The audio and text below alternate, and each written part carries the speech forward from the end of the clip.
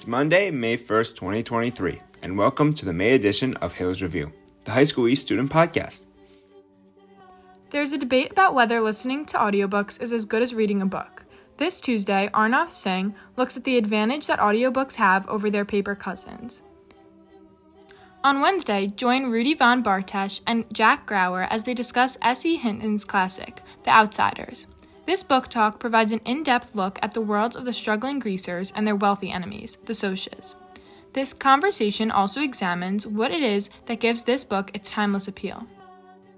Does high school prepare you to learn and navigate the real world after graduation? This Thursday, Asiya, Hasanoff, and Gabrielle Everette ask high school East students what classes they think should be added to make learning more practical.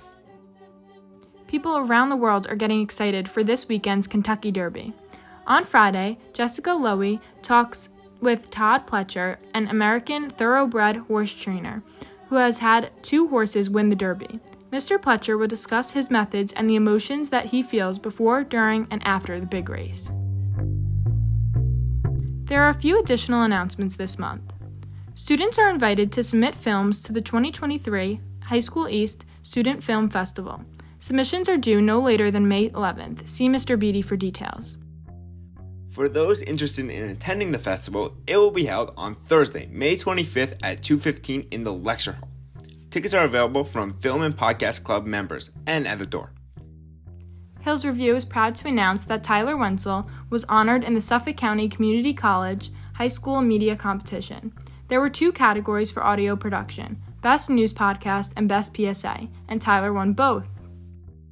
Keep listening to hear the story entitled Time Between Classes, followed by the PSA for Students Against Destructive Decisions. Congrats, Tyler, on your award-winning podcast.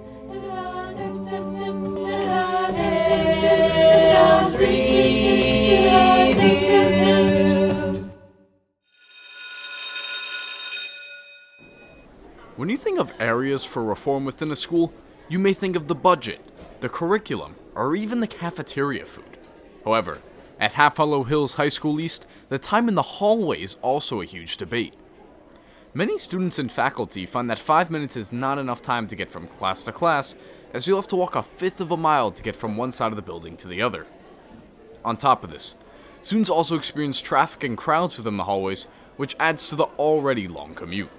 These factors eventually add up, making student lateness a common occurrence. Now, are students really pressed for time, or are they just being overdramatic? I headed to the hallways to find out. I feel that 5 minutes is enough time if you have classes that are close together. But if you're going somewhere from the 900s to the the art area, 6 minutes might be better. So in 9th grade, I had this instance where I had to go from my Spanish class, which is in the 900s, all the way to the art hallway, which is in the 500s, I'm pretty sure. Basically, it's the opposite sides of the school. And that would take me every day up to 7 to 8 minutes.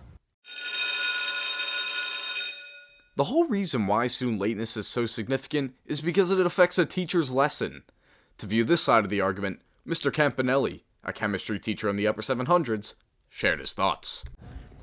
I think some classes are too far apart by distance, and time should be extended. Common interruptions such as distance, crowds, and socializing occupy the time given, causing many students to be late or arrive just as the bell rings. In reality, statistical study found that 5 minutes is a sufficient amount of time, and that it may be just right to the point that additional time would just be unnecessary. This podcast was created by Tyler Wenczl.